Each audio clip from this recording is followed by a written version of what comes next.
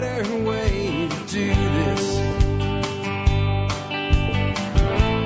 Let me show you a better way. You don't have to be another face in the crowd. Well, hi, folks. This is Jack Spirko with another edition of the Survival Podcast. As always, one man's view of the changing world, the changing times, and the things we can all do to live a better life if times get tough or even if they don't. Today is Wednesday, June 26, 2022. This is episode 3024 of the Survival Podcast, and it is interview day. And I have Jason Bassler on today. He is best known for his work with the Free Thought Project, which has been around for a very long time, and it comes from a very libertarian anarcho bent. He's also very well known for his work through on social media with the brand Police the Police, exposing abuses of law enforcement throughout the country. I know some of you don't like to hear that, but you know, Jason and his folks that do Police the Police, they don't go out and make stuff up about the police. They report on what actually happens. And if you are pro-law enforcement, you should be anti-bad law enforcement. So we're not going to make any apologies for, shedding light on the truth here. However, shedding light on the truth, increasingly, and especially today, has been highly subject to censorship, as we all know. In fact, you're about to hear me drop in with Jason on a live stream, and we will not be live streaming on YouTube. Why not? Because I'm in YouTube jail right now, because on Monday I dared to defy the ministry of truth and bring you 20 facts about COVID. Not 20 things I think about COVID. I didn't even tell you really my opinion in that episode. No, I reported what has been reported and what has been said by the people in power. I reported things that Fauci himself admitted to. I reported things that came out of congressional hearings. I reported things that were written in filings to the SEC from Moderna. I sourced every claim I made, and yet I got the YouTube spanking, which I said yesterday, I'm kind of proud of it, because they silence you when they can't debate you. There's all kinds of lunatic nonsense all over YouTube and social media. It never gets censored. There's conmen conning people out of money. They never censor that.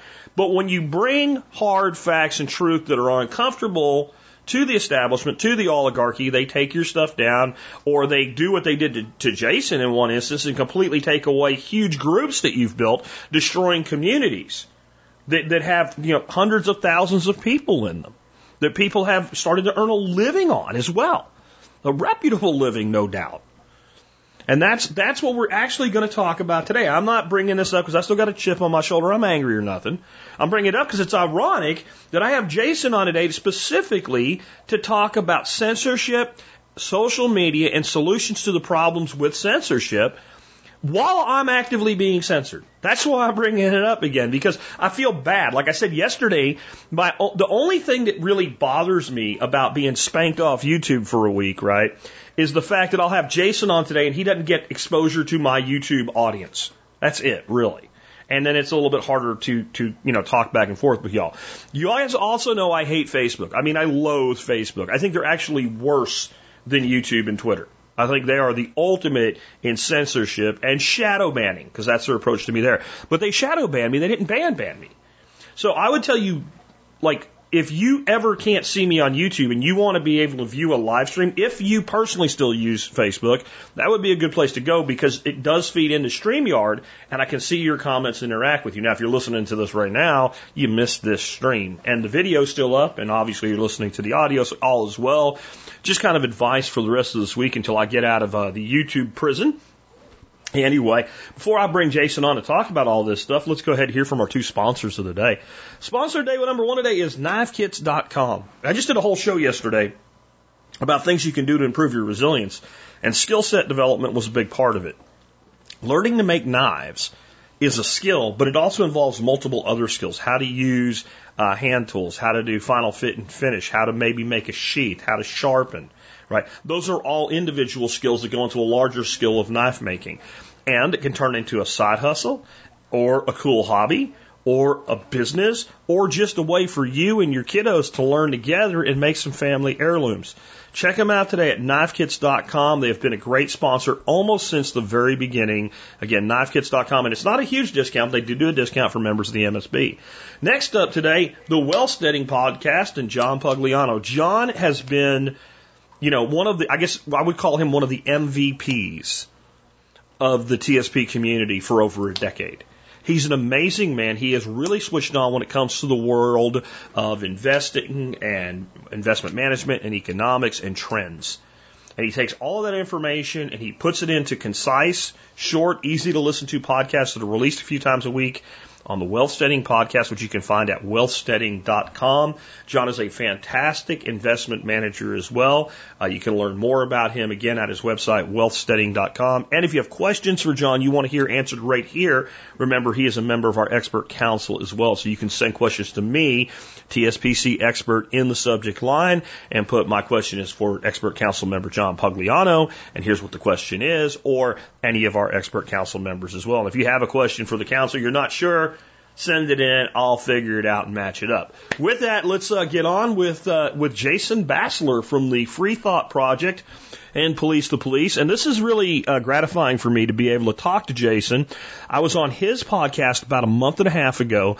I have watched his work for a long time. They do a great job of exposing things. I'll tell you flat out, there's things that I see that they post as opinion that I disagree with. But in the end, we are on the same side, and that is more liberty for everyone and more accountability for those who have power and abuse it. With that, let's drop into the live stream now. And with that, we are live, and I want to welcome our guest today, Jason Bassler from the Free Thought Project and Police the Police. Jason, thanks for joining us today, man. Thanks so much, Jack. Yeah, I really had a good time when you were on our podcast. We started to talk a little social media, so felt like it was time for us to put our heads together and kind of get through this. Yeah. I mean, it is something you definitely have experience at being on the wrong end of, and I've had some recently. Just this week, as I was telling you before we started, I got slammed into YouTube jail. Everybody talks about Facebook jail, but Facebook's been content to shadow ban me, and YouTube just threw me into the YouTube clink for a week.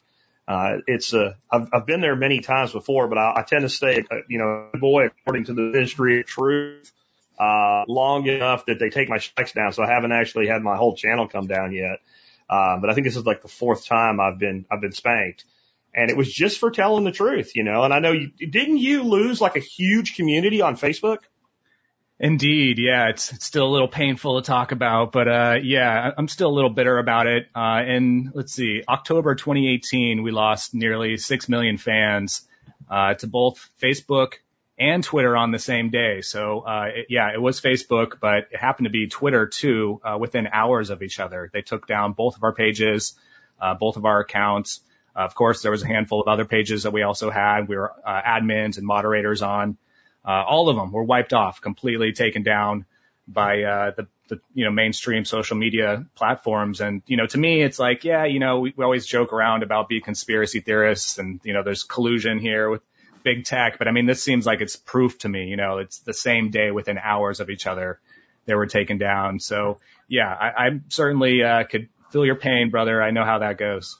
Yeah, and I mean, you were part of like a mass purging. Like it didn't just happen to you guys. All about the same time, it happened to multiple high-profile sites that, of course, they labeled as disinformation, conspiracy theory, et cetera. And one of the things I've always found interesting is, we were talking about how there is no real appeals process. With me recently, when they threw me off YouTube for a week and said, would you like to appeal? I clicked the thing and said, yes. It said, you have appealed. And then an hour later, it says you have been denied. That's not an appeal would be you tell me what you think was misinformation, and I'll show you why it isn't. Sure. Like there's no real recourse. No, it's at broken. all of this. Like, and they won't even really say what the rules are when they say it's disinformation. Well, what's disinformation, and why won't anybody actually debate in like some sort of a rigorous academic setting, like an organized professional debate, these claims? Because I'm willing to stand up and back everything that I say. Yeah, no, you bring up a great point, Jack. And, I've long said that, like, why don't we have some type of public forum where, these quote health experts are going out there and just, dismissing all this quote misinformation? Why don't they bring forth the facts? Why don't they actually have a conversation with, their experts and I guess, our fringe experts, some of these doctors that have been kicked off of social media. So, no, you make a great point. I think that would clear the air. That would actually, provide an area of transparency where people could actually see like, okay, this is where, the conspiracy theorists have it wrong. Maybe they got the statistics wrong or they misallocated some type of context or something. And then, of course, these quote authorities and experts could actually, clear the air. Once again, just try to, make these things, as transparent as possible. So I don't think that's really happening right now. And to your point about the appeals, I mean, realistically, right? Like if they were going to have some type of arbitration process, shouldn't there be some kind of third party moderator who's actually the arbiter here and actually like here's both sides?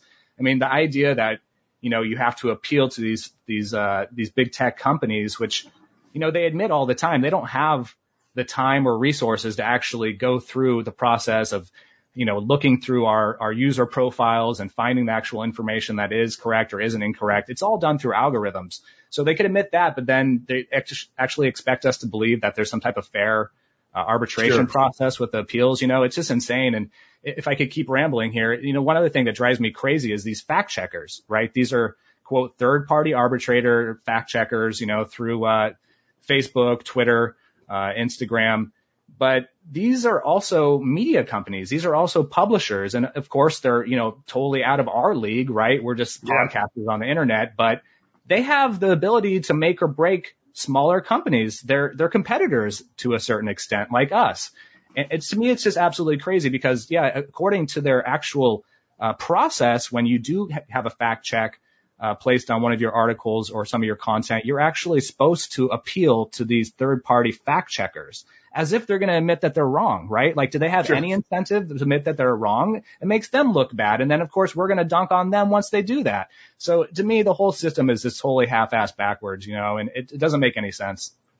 No, it doesn't. And it's gotten to the point where it's almost comical at this point. Like, and I don't mind when I put some content up and they put their little thing about see the CDC for the latest information or whatever, or, may not be true, as long as they leave it there, right? I don't care if someone provides counter information, and I'm happy to say, well, this is where your counter information is wrong.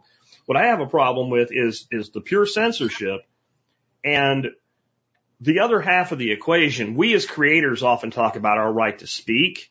But what I'm actually more concerned about is the right of other people to hear what we have to say and the right of other people to hear what people that disagree with me have to say. There's two sides to what's being violated with this censorship. And it's an ongoing problem. And there are people, especially in the libertarian world, that say, well, they're private companies. They can do whatever they want. Well, if they were private companies that operated as completely private companies, that didn't get government subsidies, that did not work in consort with government, that did not take direction for government, did not supply data to government. If all that was true, I would be like, they suck, they're scum, you shouldn't do it, but yes, they have a right to do it. But that's not the case. They do work with government. They do take direction from government. They do feed information to government. They do align with one side of the other, one side of the dichotomy of government. They certainly align with the liberals in government. So they're not private companies, and they have received hundreds of millions of dollars of our tax money in different subsidies in different situations. And I'm not just talking about tax breaks. I'm talking about direct, here's money to go do a thing, right? So like, no, you're not a private company at that point. You're a fascist organization is what you are. And I know people get triggered when they hear the word fascist, but that's the actual literal definition of fascism as a system of economic control. Yeah, there's certainly a conflict of interest there. And the fact that government is so interconnected with big tech, I mean, it should raise a red flag, right? I mean, there's something seriously nefarious about that.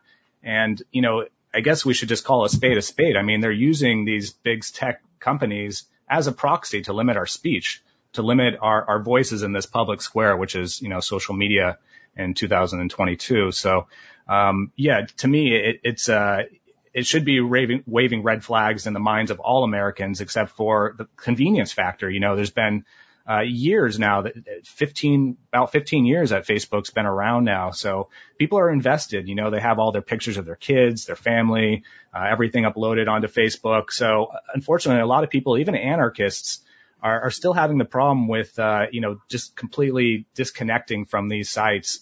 And I'll be upfront about it. Like, yeah, we're still the Free Thought Project, Police the Police. We're still on Facebook. Unfortunately, they're still the biggest social media platform on the internet by far. Yep. So, I certainly commend you. I know you try to steer away from these big tech platforms as much as you can. You have a huge audience, a very audience that's very much committed to your content, so that certainly helps. We're still kind of trying to fight the battle over there. And as much as I really appreciate some of the smaller social media platforms like Float, like MeWe, like Minds, I really feel like the battleground for the information war is on Facebook, is on Twitter. That's where the normies are. These are where the conversations are happening. Whereas Float, MeWe, Minds, some of these smaller ones, it's more like the barracks, right? That's kind of where we go to, catch up on certain information with like minds. And I guess to a certain extent, you could even call them an echo chamber. But, I'm not necessarily against the idea of what an echo chamber is. I could see the detriment. I could see how it can be like a negative influence on society. But I also think that there are places that we need to be able to recuperate, to share ideas, to talk about philosophy, strategy, all those different things. So, Facebook is a totally complete mess. To more on your point there too, we can't forget about the revolving door with government. We've seen, for, at least 10 years now, people from the highest echelons of government, quitting their job or even staying and keeping their job and working with Facebook in different parts of their company. We've listed in depth. I think we've covered at least twice or 2 or 3 times now, this revolving door with Facebook. And some of these people, they're not on our team. They're not for the people, right? Like they're actually specifically trying to limit our speech, and trying to give more corporate control. So it doesn't, bode well for the American people. And, I'm sure we'll talk more about the solutions and the other social media platforms. But, I think the best we could do right now is steer people away from these big tech platforms. I agree. And, we're on Facebook right now because I can stream there without going there. And I'll say it hasn't come without cost that I walked away from Facebook. I don't know that it matters now. At this point, I'm pretty sure I'm shadow banned because I have like 15,000 followers. I've got a page with 120,000 subscribers and I put something out and 55 people see it. Yeah. So at that point, what's the point? Like it's pushing a string, right? I'll use it because it does get the content up and I can do it easily. But yeah, I'm with you. There is a place for, kind of staying and fighting. I think that, and I have audience members like I'd like to leave, but I make money in Facebook Marketplace or whatever. I'm like, I'm not going to begrudge you that. Like if you're making money there, then make money there. But I definitely check out the alternative, media because it won't become a competitor until enough of us do and we build it up. And there's some competitors coming along that have some baggage with them. Gab is actually hugely successful at this point. It's also full of like freaking Nazis and racists, unfortunately. Yeah. But I can respect Andrew Gorba when he says, either you have free speech or you don't. Right? Sure. At least you know what you're dealing with, and it's real easy to block a Nazi. I have no qualms about doing it, and then I know the person I'm dealing with. Right. I don't want the government to shut down a restaurant because racists own it, but it's fine with me if everybody finds out if it's true, right? And decides I don't want to eat there and they go out of business. I think that's how society should run, voluntary. But tell us about your organization. I want to make sure we talk about Free Thought Project, Police, and anything else you're involved with here. Sure, brother. Yeah, man. So, we've been in the game for about 10 years now. Started this in 2013, the Free Thought Project. In 2012, I started personally by myself, Police the Police. Around 2011, I was paying attention a lot more. I was watching YouTube. That was right around the Occupy Wall Street movement. So that was more or less, I had some prior activism under my belt before that, but that was kind of the catalyst to kind of get me into this world. And during the Occupy Wall Street protests, I just saw very heavy-handed police brutality. I saw them, beating protesters, very violent, very vicious, and it didn't sit well with me. I realized very quickly that what I thought police were and, who they were told to me as being protecting and serving society was actually not true.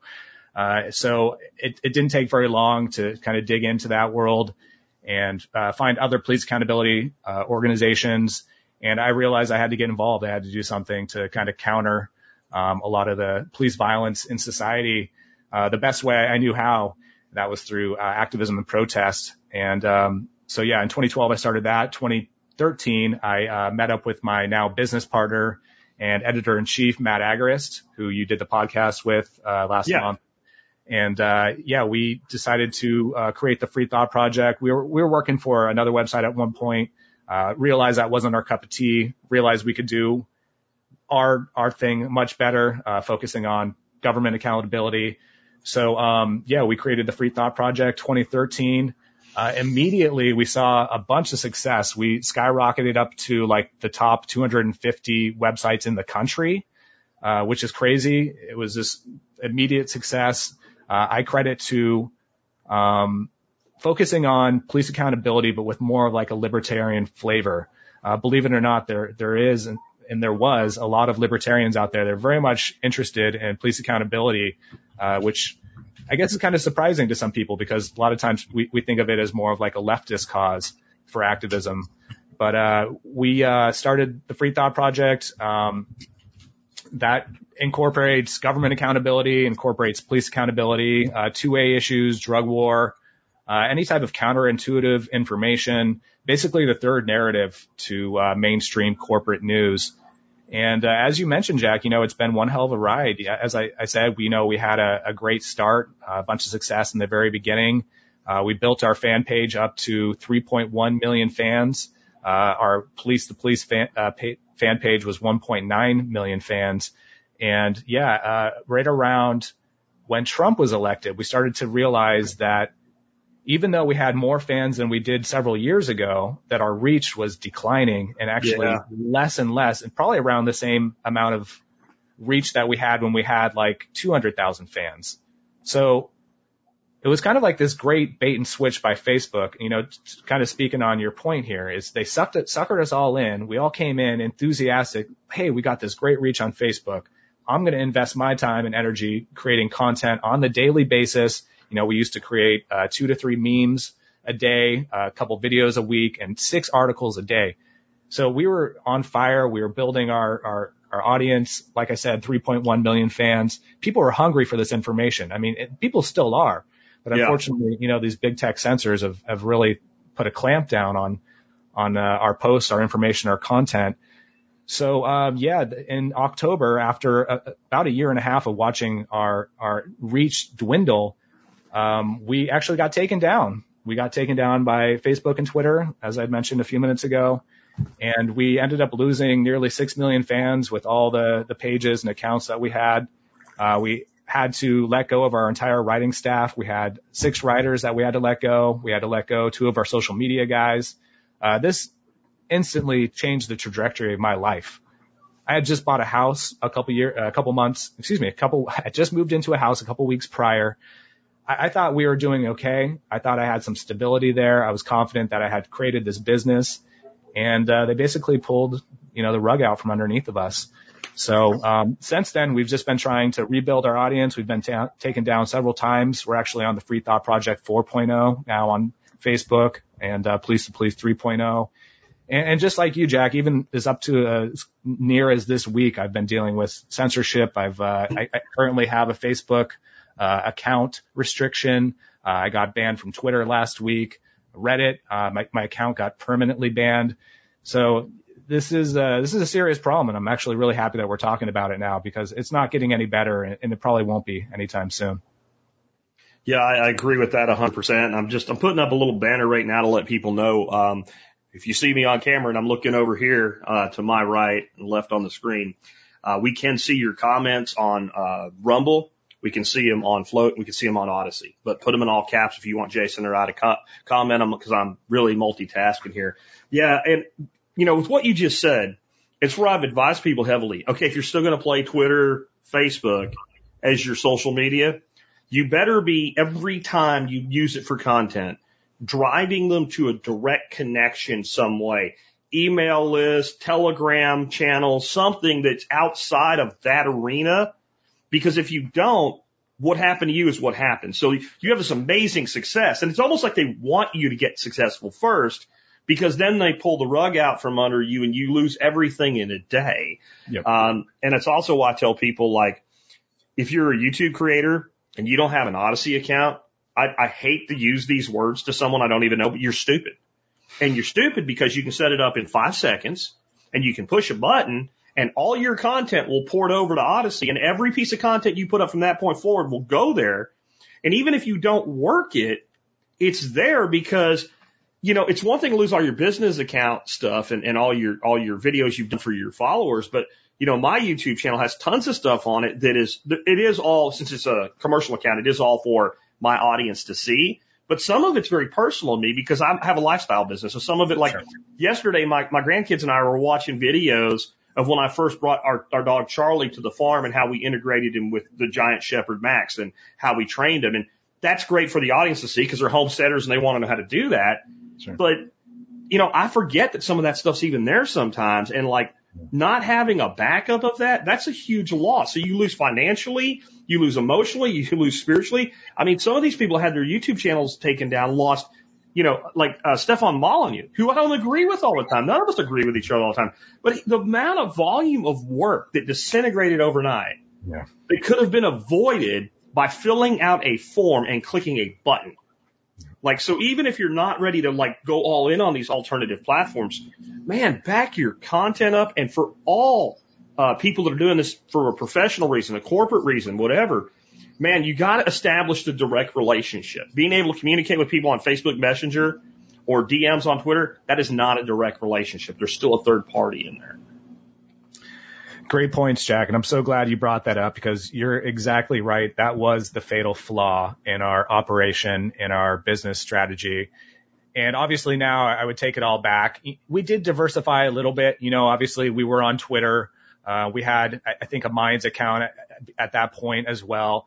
Just not enough. And if I could stress urgency as far as diversifying your social media platforms, please, like, hear me out on this one because you're going to be saving yourself a lot of time, effort, and frustration ultimately. Like I said in the very beginning of this, I'm still a little bitter about this. You know, I mean, that was 5 years of my life that I worked very hard for. And, because, you know, it's this third party, this entity that claims the right, which, you know, they do, they own. I'm not, you know, going to put a gun to their head and say, host the content, God damn it.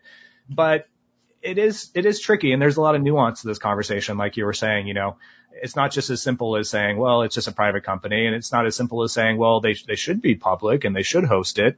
It's a little more complex than that. But yeah, I mean, at the end of the day, you're going to be doing yourself a favor. And I think there are even features. I know one of our favorite social media platforms, which is float.app. I believe that, they have the option to import your entire Facebook data and history. So do that. Just do that right now. That's going to take some time. That's going to take a couple days to process. And who knows, you know, the way Facebook algorithms are, I mean, they're so poorly coded. Between now and then, you could be gone. You could have your entire profile erased. So it's probably not a bad idea. I've not been shut down, but I have had Facebook jail experiences from a post that's 5 years old, nobody's looked at in 5 years. Like, you put it up, it did what it did, it got comments, you look at it, the last comment was like, you know, 5.3 years ago or something like that. And all of a sudden their algorithm dug through it all, found it and says, oh, Jack Spirko's a bad boy. Now to me, that's insane. That is wanting to cause problems for people. And it shows you what we're dealing with. And again, I reiterate, these are not private companies, not the way they conduct themselves. And they also have no even-handedness. They're not clear what is and what is not a violation. You know, what is misinformation? Is misinformation something you disagree with? Because that's not misinformation. That's a difference of opinion. I would actually be a lot more okay with, as bad as this is, if they all just said, okay, we're all in the tank for the left and the big establishment and the technocracy and the oligarchy, and we'll do whatever we want, and if you don't like it, don't use our platform. The feigning of actually, because what it does then is they have so much clout that when they take me down, it infers that I'm a liar, and it is in fact slander against me. You're an extremist. And I have no recourse. I have no way to, and then my number one way of communicating that I was wronged is the platform that it was done to me on, which you also control.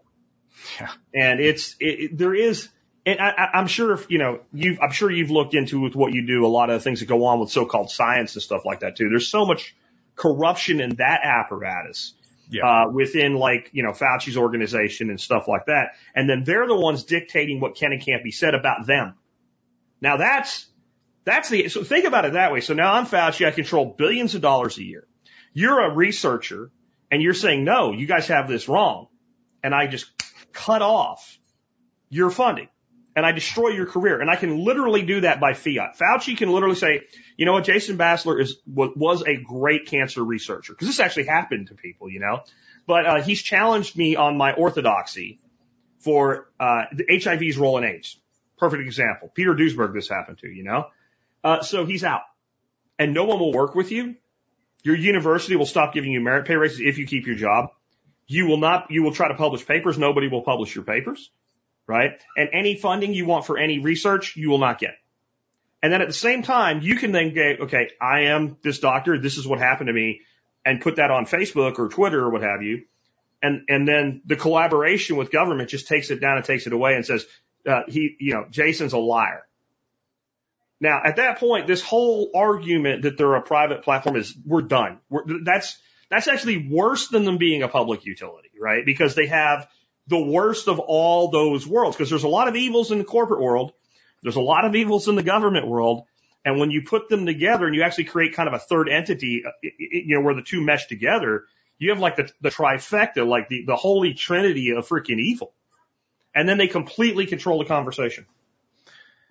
Yeah, I don't think I could say it any better than that, really. That's exactly what we're up against. The game is rigged, and I've been saying this for years now. And in so much so, we actually had a Facebook whistleblower on our podcast a few months back. I believe it was in September. And he came out, of course, he couldn't get any media publicity whatsoever, unlike the whistleblower that came out about a month later, Francis Hagen. But this guy, he had to basically resort to groveling to Project Veritas to get any of his opinions, any of his work even published out onto the internet. But one of the fascinating things that he told us was that they do indeed change their community standards on a frequent basis. He would say about every 2 to 3 weeks, he would get a new file, a booklet about all their new changes within their community standards. So to your point, that seems crazy to me. There's not a single user on the internet who's going to be constantly scanning Facebook's TOS or community standards to make sure that they're constantly in compliance. I mean, if they're changing it that frequently, there's a problem on their end, right? And to speak on that even more, they also have selective enforcement, which is just as bad. I mean, this is something that we've dealt with for years now. In fact, I had a meme about E.T. There was a picture of E.T. and Elliot. He was like holding his hand. It said something about, this is my illegal alien. I can't remember exactly what the punchline was, but like that was enough, right? Because the Facebook algorithms and AI, they can't detect jest. They can't detect sarcasm. It's just straight to the gulag to you, and that's it. So, this whistleblower, Ryan Hartwig, he actually told us that not only is this selective enforcement, something that we just say that, exists, but it actually does exist. In fact, they have a few different people within Facebook, different groups. One was called XCheck, where they would actually, and there was another one called Fire Brigade, apparently. But if there was a celebrity or somebody that they had on a white list who actually did violate their terms of service or their community standards, they would actually remove the violation and, take away the throttle. I mean, this is something that happens frequently, especially on Instagram. I mean, we know how big that platform is for influencers. So, this is straight from the horse's mouth. I mean, this isn't something that's a conspiracy theory. This is something that we had confirmed straight up by this Facebook whistleblower. And if anybody is listening to this and wants to hear more about that, definitely check out the Free Thought Project podcast with Ryan Hartwig. He's talking about the real whistleblower too, not the one that was the setup that came out and said that the problem is they need to censor more. Right. The phony. We're talking about the real whistleblower here. You have something in my agenda that you submitted called the Atlantic Council. I have never heard of that. Sure. I love to learn about things I don't know about. So what is it and why does it matter? Yeah. So, right around 2018, Facebook announced it was partnering with, arm of the government funded Atlantic Council, which is known as the Digital Forensic Research Lab. And they were basically brought on to help with real-time insights and updates on emerging threats and disinformation campaigns around the world. And yes, that sounds as, malicious and nefarious as it actually is, because when they use that type of terminology, like run for the hills, it's just like saying, we're trying to preserve the sanctity of democracy. I mean, it's just this loaded terminology, right? So, the Atlantic Council basically has their hands on everything. They wield massive influence over mainstream media as well. So they're basically a NATO group that whitewashes wars. They, during the 2017, 2016, 2018, during that whole time period, they were the ones who were really fostering the hatred towards Russia, and sculpting all that propaganda. And so, you're probably wondering, like, who funds these guys? All the worst of the worst. So Raytheon, Lockheed Martin, Boeing, billionaire oligarchs, the U.S. Army, the EU, NATO, even Big Pharma. I mean, all the worst of the worst. So, in 2018, we actually got our hands on like a 21-page document, that was published about, the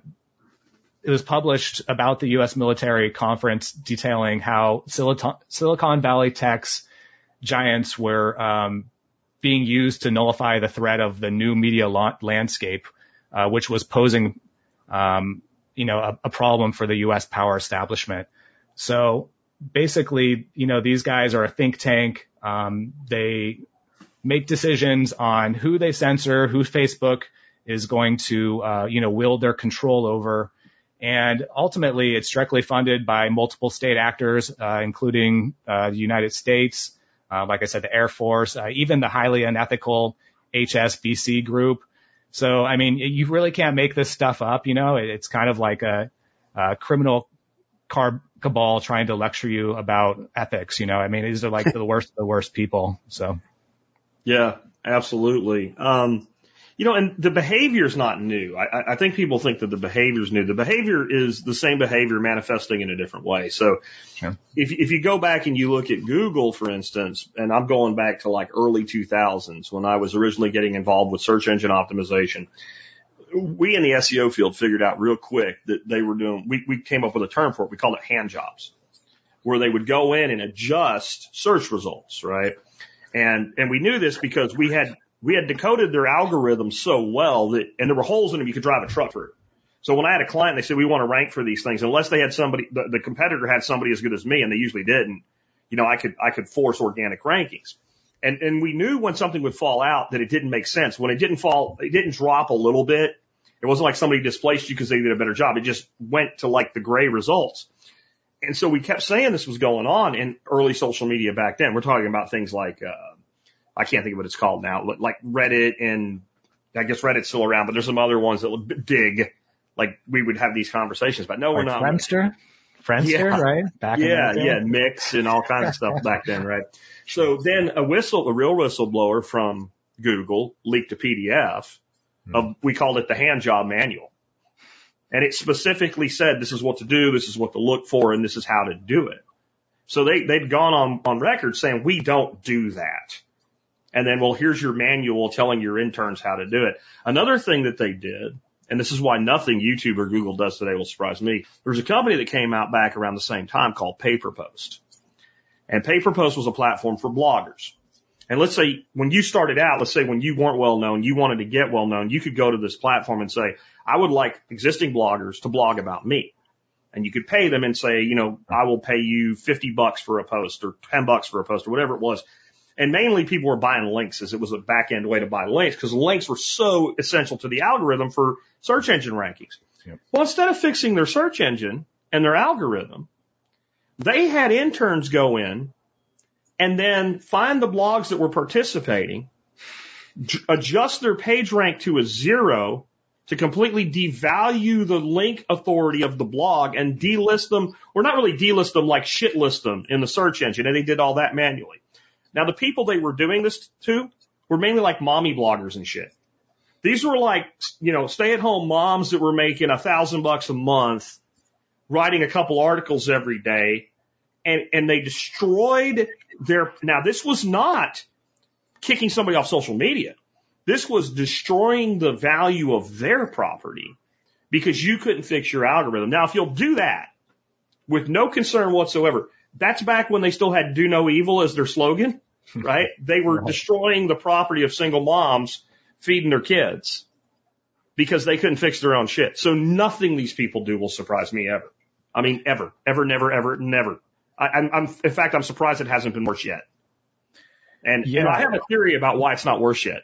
Mm-hmm. If they really would ban everybody, then they would actually have competition, right? If they really pushed all of us out, then all of these big names would all at one time go to these alternative platforms.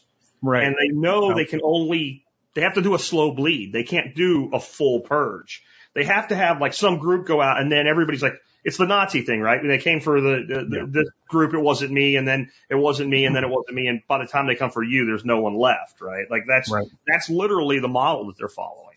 That's actually right on par with what I've been observing and experiencing as well, because for the years between, 2018 when we lost our largest page to 2020, they were taking us down maybe every few months. And we kept creating new pages. That's why we're on the Free Thought Project 4.0 now. That was kind of our rebuttal, is like, we're just going to keep creating, a new rendition of the page every time you take it down. But as to what you're saying, I think that's exactly spot on, because now it's like, okay, we realized, the big tech companies, they kind of realize that there's more backlash if they just take people down. In fact, that's going to create more fervor. It's going to create more hype, hysteria. So what they're doing now is actually just completely throttling people. So their reach and views are so negatively impacted that it's almost not worth spending the time and effort to create content and post it anymore. So I think you're spot on with that. And by doing that, it still gives this illusion that, well, the page is still up, the account's still going. It's probably just their content. It's probably just their content that isn't resonating with their audience. Yeah, so it's their fault.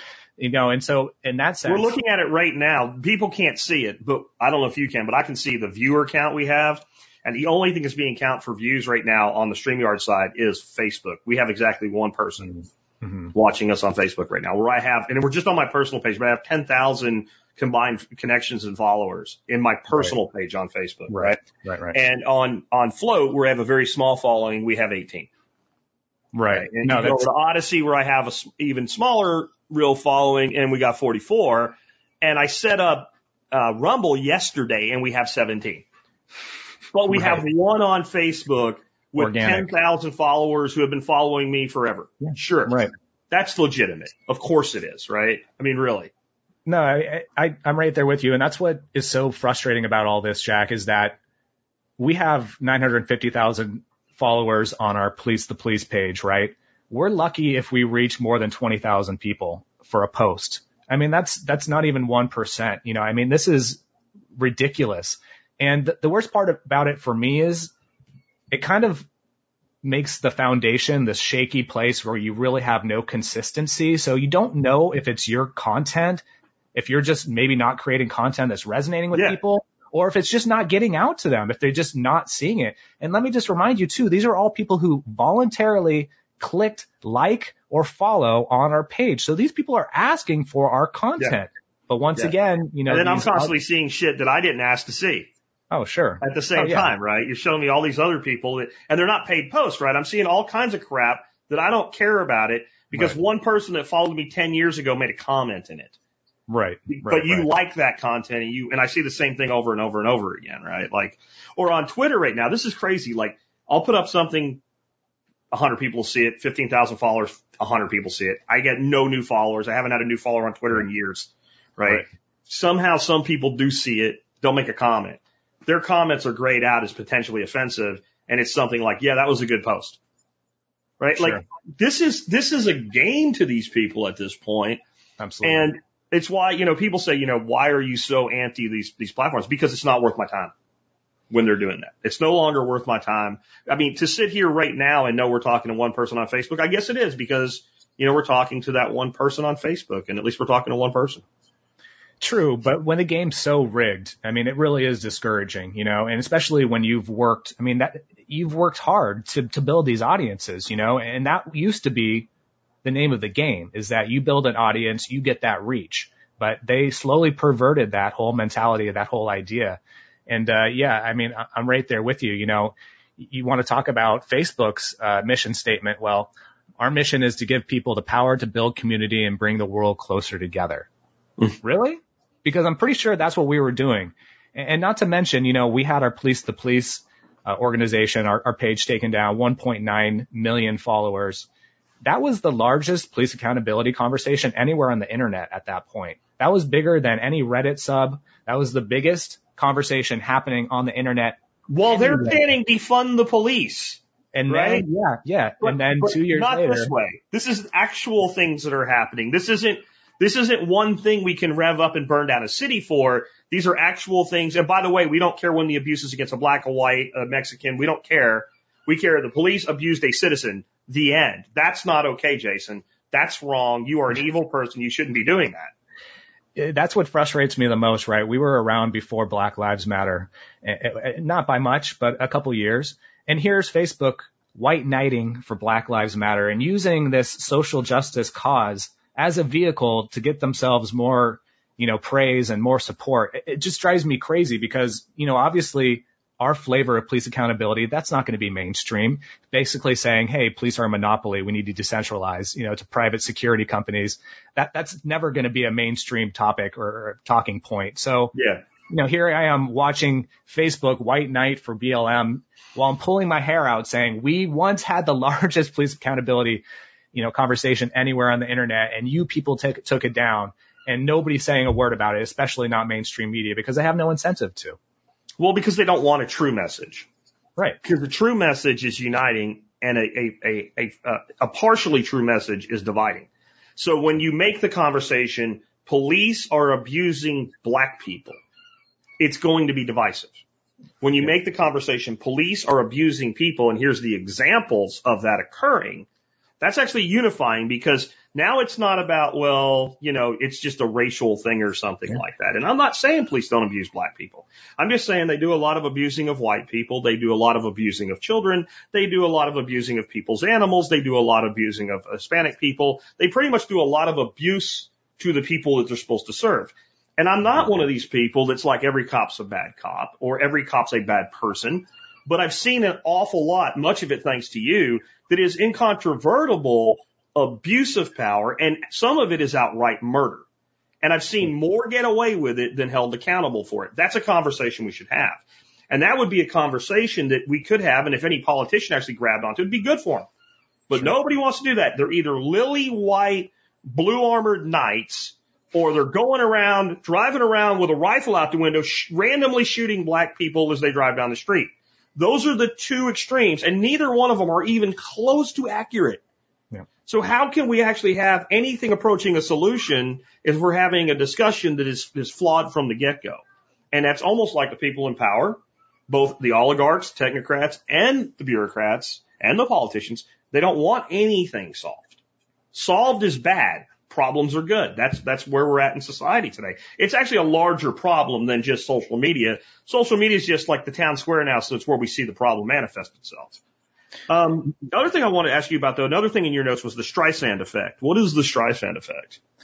Sure. So, and I think it was like 2003, Barbara Streisand had sued a photographer for something crazy, right? Like $50 million because, he took a picture while he was, I think in like a helicopter or something. It was an aerial photograph, and it was of her oceanfront home in Malibu, in California. So before the lawsuit, nobody had seen the picture, right? Nobody had heard of it. Nobody even knew about it. This is still kind of in the beginning, early days of the internet. So, of course, once the lawsuit came out, I think let me take a step back. I think before the lawsuit, the photograph had been downloaded like a total of 6 times or something like that. But after the lawsuit, and the case went public, the picture was downloaded more than 420,000 times in just a month. So she lost the case. It's become kind of like this platitude, euphemism, if you will, analogy, I guess is probably a better word. Basically saying that anytime you try to implement censorship, it's going to backfire. And this is kind of what we were talking about a few minutes ago too, about them taking down the pages. It's going to cause more of a reaction with people being frustrated.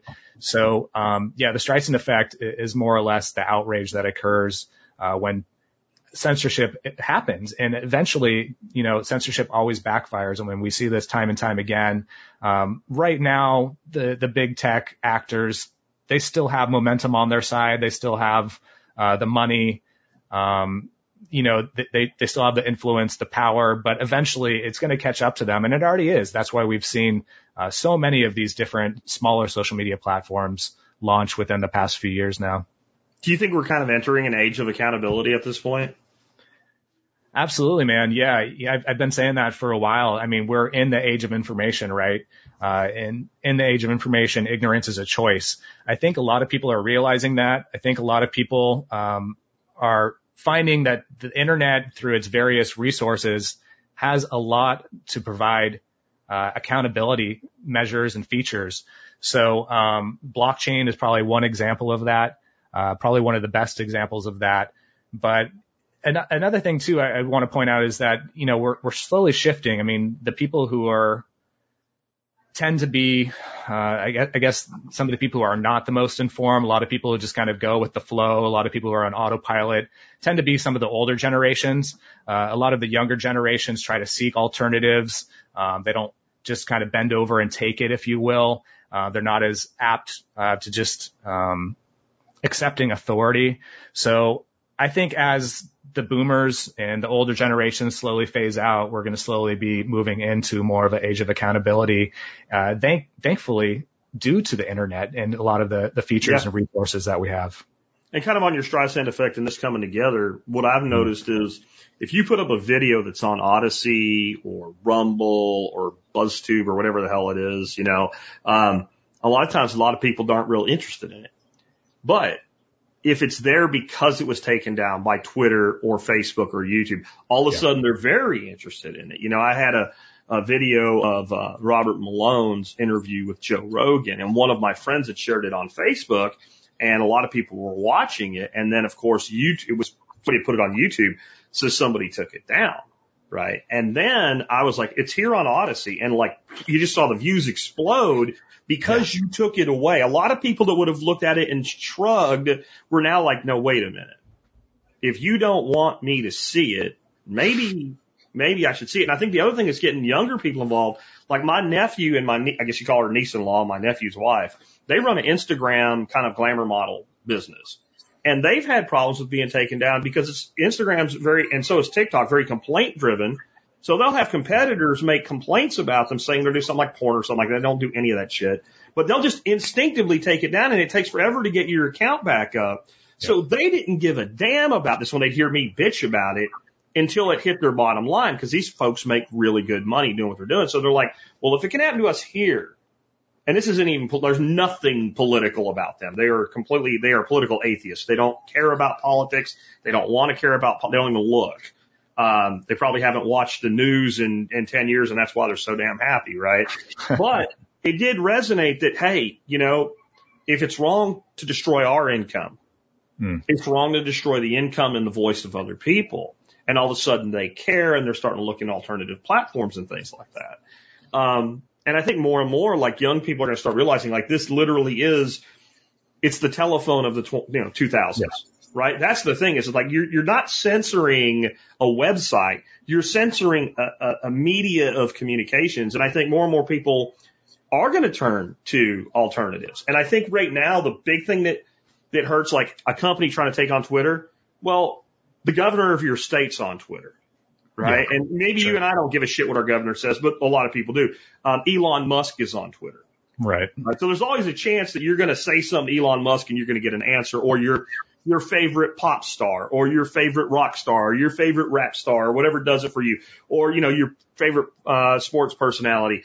I really don't give a shit about the NFL anymore. Like, really, my whole life was a huge Pittsburgh Steelers fan, and kind of the whole white knighting of Black Lives Matters. What kind of, like, I'm not mad. I'm just not interested anymore. But I remember many, many years ago, I tweeted something, and Antonio Brown, when he was brand new to the Steelers, like, responded to me. And I was like, telling my son, hey man, Antonio Brown talking to me. Like, they have all the celebrity. They have all the clout.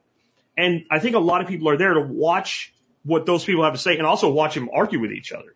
Sure. So until some of these alternatives can draw in some of that level of clout, that's one thing they will never have. Now, it's not very important to me anymore, but I can understand why it is to the average person to know they're going to get updates from their governor during a disaster, right? And like, I don't know. I mean, I don't know if we need to start having some sort of syndication against their will or something, because I can tell you right now, we could do it. It's not that hard to link in and to monitor a feed and to syndicate information is pretty simple. Now you're not going to be able to talk back to them, but you know, yeah, I think that might be one of them. What is your favorite social platform other than the big guys? Yeah, before I answer that, I just wanted to say that's why I always try to focus and really make clear the point that the big tech is the mainstream social media platforms. You know, these guys are the ones, and just like mainstream media, they're eventually going to die out once people kind of catch on. And we've already seen that. We already see Rogan. You know, I mean, Rogan's he's taken control. I mean, he's getting more viewers than I think 98.9% of all mainstream media right now. So I think it's just a matter of time. And I think it's people like us that really need to instigate this push, right? And especially with the libertarian anarchist community. And we could, you know, worry about the rest after that. But I mean, we really need to get off these big mainstream media, social media platforms. But, my favorite right now, I think I'm probably right there with you with Float. I've kind of gone back and forth over the past couple of years. At one point, I really liked MeWe. It felt like a really clean, user interface. It felt pretty similar to Facebook, and it felt like it would be a good transition for people to migrate from Facebook over to MeWe. But I think you had made the point actually in our podcast. You said, I like MeWe, but they're not doing anything to improve. They've been exactly the same that they've been for the last 2 or whatever 5 years that they've been around. And, you know, that struck a nerve with me, Jack. I kind of resonated. I was like, you know what? He's right about that. And then we look at our friends over at Float. And, you know, just to be perfectly clear here, both me and Jack are friends with the owners of Float, you know. Absolutely. Personal friends. So we do have some bias. Sure. But I mean, I think ultimately, you know, we're trying to look at all these things, as fairly as we can for the benefit of our audience and for the cause. And I do really like the way that Float is continuing to innovate. I know the Float token is going to be dropping sometime soon. And just the fact that Aaron and Kingsley just have their finger on the pulse of technology and innovation, it seems like it's almost like a surefire way to guarantee that they're always going to be ahead of the curve, one step ahead of probably most of these other smaller platforms. And it's just a good vibe over there. You know, like people are supporting each other. There's a lot of freedom-minded people on there, but it's more than that. There's also artists, there's musicians. There's people who are just migrating over because they've had enough of Facebook. They don't even know what anarchy is necessarily, you know? So, I see a lot of momentum over there on Float. What I love about them too is they're just not going to play the game with Apple and Android, right? Sure. They're just like, screw it. You know what? We're not going to do it. We're not going to be app based. We're going to be browser based. People know how to use a browser. If you want to use it, use that, because they're not going to get parlored. You know, I blew up on Parler. I was like, and people were like, it's a right wing echo chamber. I'm like, okay, well, let's make it not. Sure. And I'm like, let's go over there and let's talk about homesteading. Let's talk about permaculture. Let's go over there and I'll ask members of my audience, make 3 posts a day that have nothing to do with politics. And let's follow each other. We developed a hashtag, Friends of TSP, and we started connecting that way. And I went from 0 to 6,000 followers, and then AWS and Google and Apple pulled the plug. And then 2 months later, Parler's like, we're back. I'm like, well, you know, I got 6,000 odd followers over there. I can at least log in and post some shit, and no interaction, because everybody left. Everybody's like, okay, this is dumb. And I don't want to ever invest my time and effort in building a presence on a platform ever again that can be taken away from me. And I don't think Kingsley and Aaron will ever take it away. Yeah.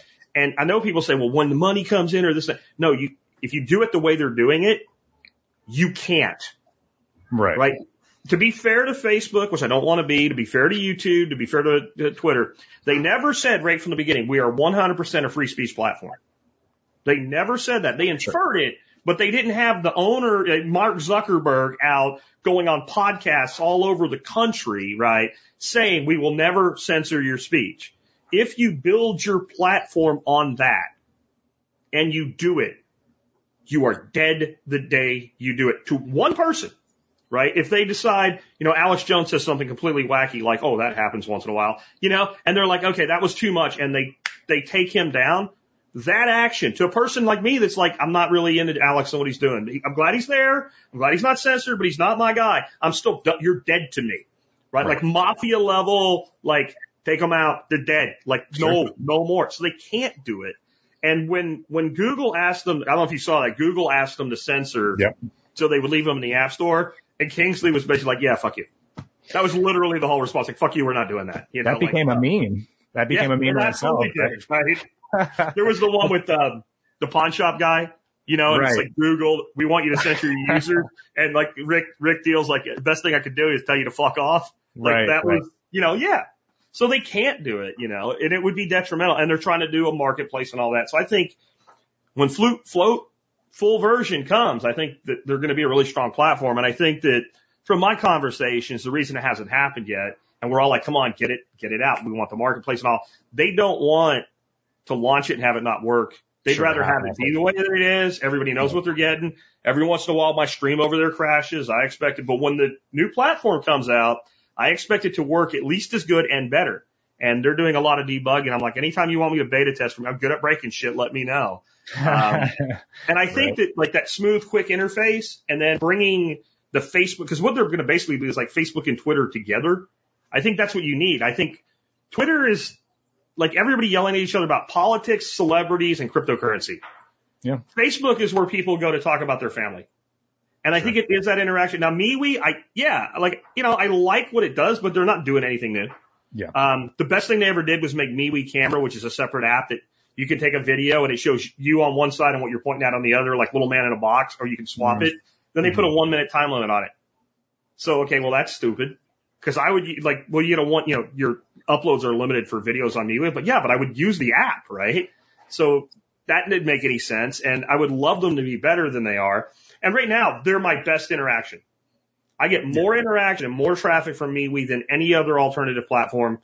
But, it's kind of like, this is what we're using. And I even tell people in my communities there, this is what we're using until Float brings communities out. And when Float brings communities out, I just want y'all to know you can stay here, but I'm going to put my effort over there unless they screw it up, And so that's kind of where I'm at too. It's interesting that we've kind of ended in that same place. And I think it is because Kingsley and Aaron are so out in front of it.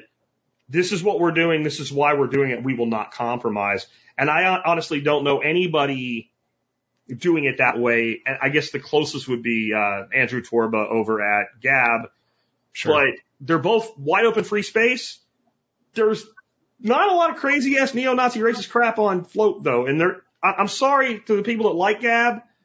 I use it. I'm there. I post on it, but there's a lot of it. And I don't mean a little here and there. I mean, there's a lot of it. And there is, I don't blame Andrew, but there is a certain amount of tone setting that probably makes it that way. And so I'm only going to put so much effort there. Yeah, no, I hear you, man. And, I get it. I totally get it. I think Gab has its benefits as well. And to stick up technology, right? Sure. I mean, it does everything you want it to do. It's smooth. It's smooth. It runs. It's not clunky. And to stick up for quote, right-wing echo chambers. And I have to explain this frequently, right? Because I'll post something on Facebook with a link to all of our different social media, and people will be like, "You're on Getter, you're on Gab, you're on Parler. Why?" Well, motherfucker, like you lose 6 million fans and tell me you're not going to spread the net as far and wide as you can, right? Like I am not going to be deplatformed again. I'm not going to be silenced again. I'm going to do everything I can to make sure that my opinions, my views, my content is being seen by the widest audience possible.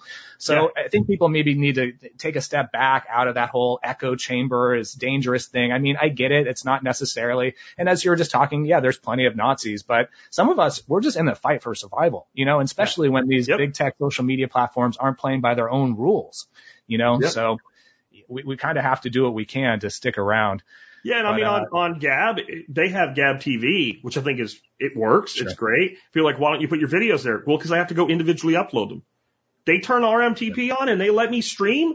I'll be on Gab TV tomorrow. They set up a sync where I can start pulling all my content in off of YouTube. I'll be there tomorrow. But I'm, like all of us have only so much time in a day. And so nobody's going to be perfect for everybody. And, I will say this. Do I have any doubt that anybody can say anything they want on Gab and have no fear of censorship?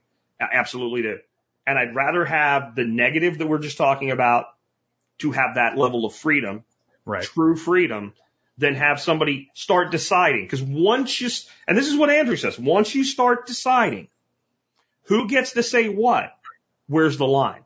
Sure. Where's the line? And if you're going to do that, then you better do it right from the beginning. Like, there are some limits to how you can use float. Like, you can't, threaten and harass somebody, right? Like where you're physically threatening somebody. But I think their whole terms is like 9 statements. It's like you don't even have to scroll. It's like boom, boom, boom, boom, boom, boom, done. Like, okay, I'm all for rules. I'm all for voluntary dictatorships. I really am. But you better be clear, and you can't change put your finger up and change every time the wind shifts.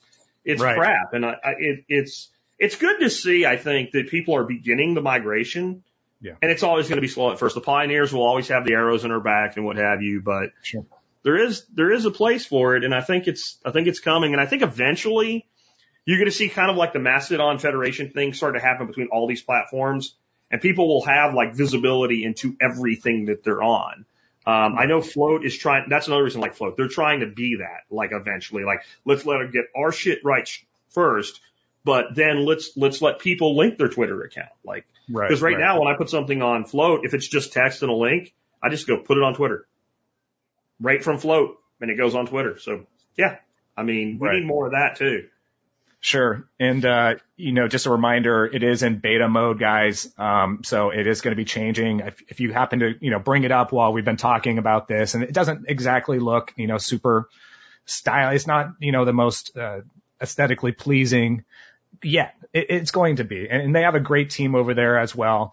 But, before we wrap this up, Jack, I do want to say that I think we're on something crazy like 16 or 17 different social media platforms that we post on every single day, and I'm religious about it. I think you're probably one of the only people who I see on almost all of them as well. And I just want to give you a little praise, man. You are very innovative when it comes to social media. You're definitely a social media guru. You're great about connecting with people, about sharing content, your own content, but also getting other people's content out there, being supportive. I got a lot of respect for you, brother. In fact, that's half the reason why I wanted to do this conversation, just because I feel like we're almost kind of like social media buddies in that sense, where it's like, oh, there's Jack. Like, he's got 8,000 people that follow him on MeWe as well. And there's a certain level of fortitude that goes into this, and really trying to be smart and strategic about how you apply your time and strategically apply effectiveness and stuff. So, I really appreciate what you've been doing, and I've certainly learned from it. So thank you for that, man. Well, thank you too, man. Let people know how they can get in touch with you.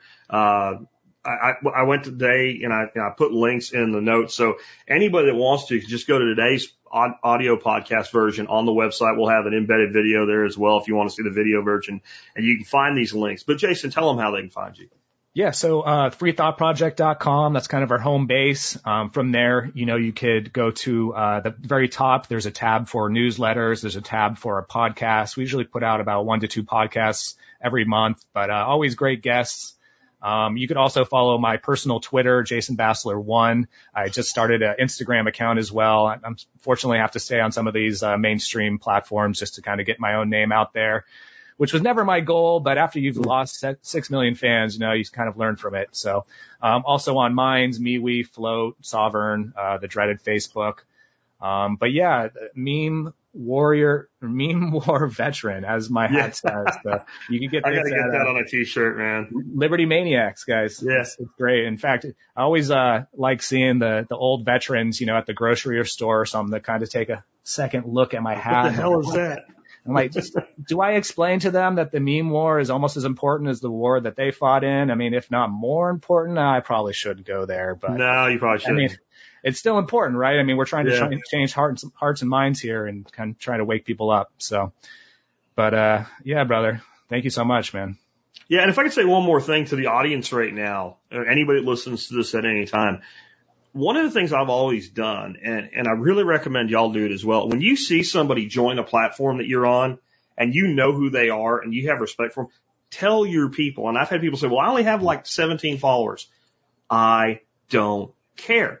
Do it anyway and share people's content. When I put something up and it gets like 55 likes and 1 share, I'm like, guys, come on. If you like it, let other people see it, and I've had stuff on Facebook. You get, before they shadow ban me, you get freaking 1,000 likes and 20 shares. And you're like, oh, you're afraid. Right. Yeah. You're afraid that they're going to come for you, but when you're on these other platforms, it's not going to happen. Sure. So like when I saw that you guys were on there and once my following kind of came on float, I'm like, y'all need to follow Free Thought Project. Y'all need to follow Police to Police. And I have people come on that are, doing things the way we are and they have, pretty good brands behind them. But I also see people come on that I know that are just like, this person's really cool and they post cool pictures and, y'all should follow this person. Like, encourage the people that you're talking to follow the people that you like, because the network is valued primarily on the information exchange across the network. So get the conversation going. Don't just read, comment, and like, connect people, be the networker in the network. And Jason, again, thanks for joining us today, man. Absolutely, brother. Thanks so much for having me on. That was really great. I meant what I said in the beginning before I brought Jason on. It was very gratifying for me to be able to have a conversation on the Survival Podcast with someone whose work I've admired for so long. And like I said, yes, disagreed. I've called them out on some things that I considered to be over the top. Here and there on social media, but 99% of the time we agree all the way. And like I said, we're on the same side trying to do the same thing. And this is what we're talking about today. It's less about whether you agree with someone or not, and more about, do they have a right to be heard, and do you have a right to hear what they have to say? And I want to say something real quick here. I get called out sometimes by people say, you're censoring people. Because somebody will post some bullshit that's offensive or stupid on one of my things. And most of the time I leave it there. A lot of times when it's on YouTube, honest to God, I pin their comment to the top and let the community tear at them like piranha at a horse leg on the end of a rope. But sometimes I do remove that stuff. That's not censorship. That's my channel for my free speech, right? These platforms claim to be free speech. These platforms use the content of their members to build their business, and then they pick and choose who gets to be heard, and they do it arbitrarily. And the appeal process is non-existent. When I got slapped down recently, I said, do you want to appeal? I said, yes. It said appeal submitted. I didn't get to submit any information. I never got any justification other than we don't let people say things that are in opposition to what local health authorities say for best practices. Well, that's not a policy. That's a bullshit arbitrary thing, especially when everything you're saying is well sourced. These platforms are also built largely with taxpayer dollars. I know you think they're private companies, but we talked about it a little bit today. They're not. They get huge amounts of subsidies from government, and they work in consort with government by reporting user activity to government, selling user data to private entities and to government organizations. Okay, by working in cooperation with government and taking direction from government. If they were purely private entities who paid for everything themselves and were accountable only to their shareholders, and we're not working in a fascist oligarchy and technocracy with government, I would say yes, they can do whatever they want. But that's not the way it works. They are the behemoths they are because of cooperation with government. And that makes them subject to a different standard. And if you don't agree, that's also okay. But gee, wouldn't it be a shame if you didn't have a way that you could put out your opinion that you didn't agree? That's all I'm saying. With that, let's go ahead and wrap things up. Let me remind you guys, you can help support the show and the work that we do just by doing your online shopping, starting from a little URL called TSPAZ. That's TSPAZ.com. aztspaz.com. Go there. You can find all of my recommendations for everything that I have in the T-Spaz catalog. All the categories are alphabetical, so if you want to look up something on cooking or fishing or outdoor, it's all there that way. You can scroll through them and read and get suggestions. But even if you're not looking for anything that I've specifically recommended, if you just want to help us out, just start your shopping there. Today's item of the day is an item for the kitchen, and it is one of my essential items for the Homesteader Prepper Kitchen. And even though a lot of people, when you first tell them what it is, they're like, really? Essential? Come on, Jack. It's the Mr. Coffee electric coffee grinder. Is coffee essential? I think it is. Many of y'all do. And either you have coffee and think it's essential, or you don't drink coffee and you don't. I'm going to tell you, you need it anyway.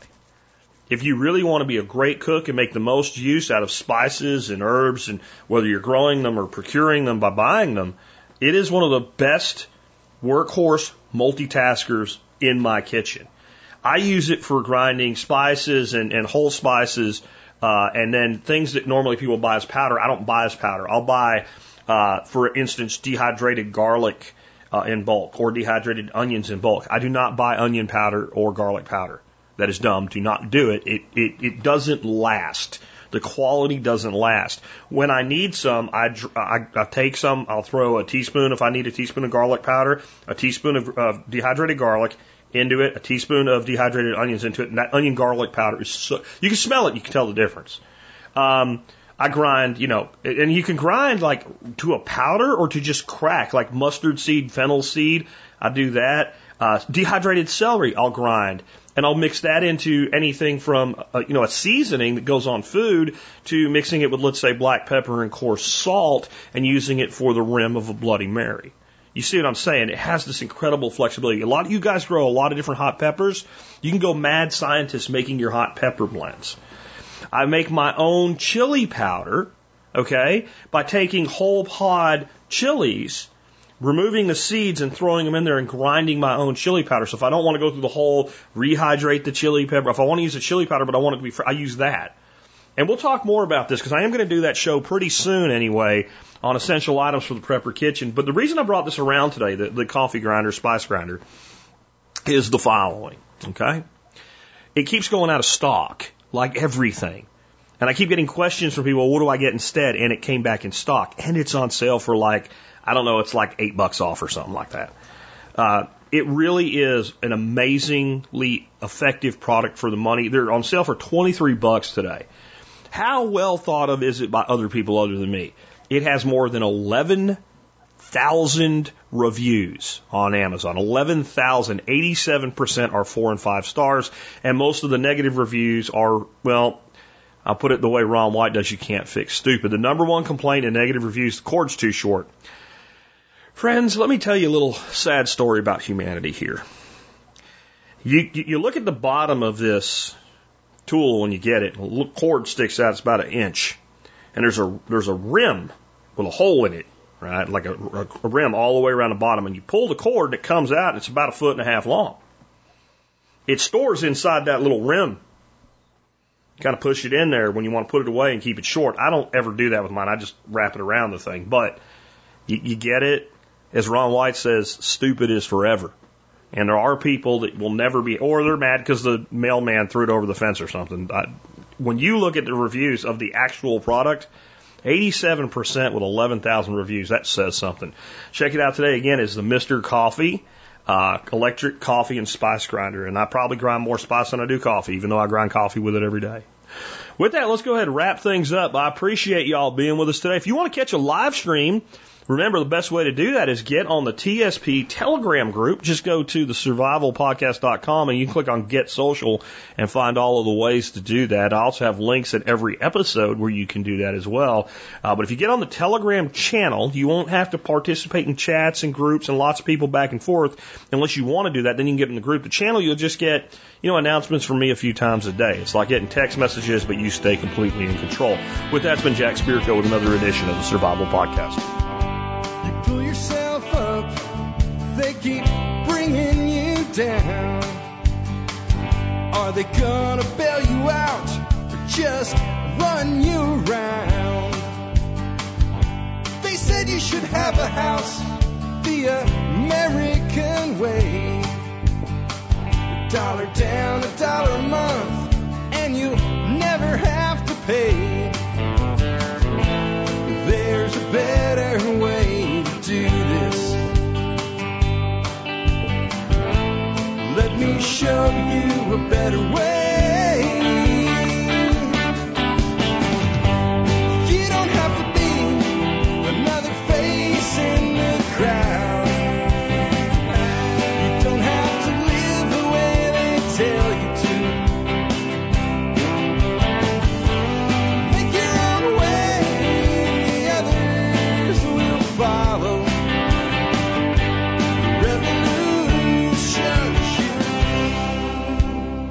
The revolution is you.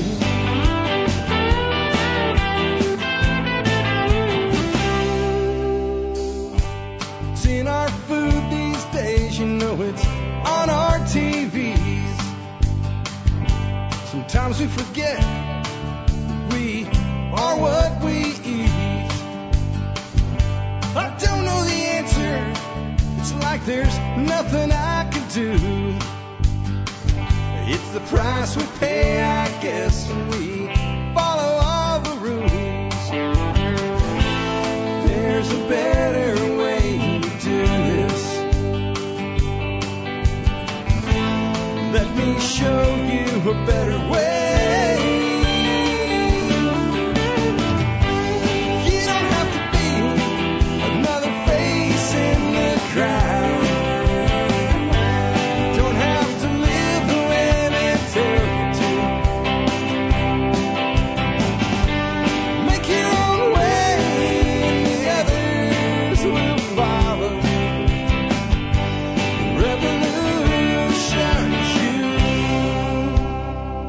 Revolution is you.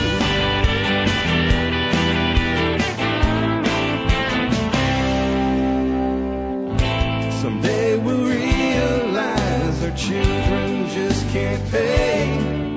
'Cause nobody up there cares. They're living for today.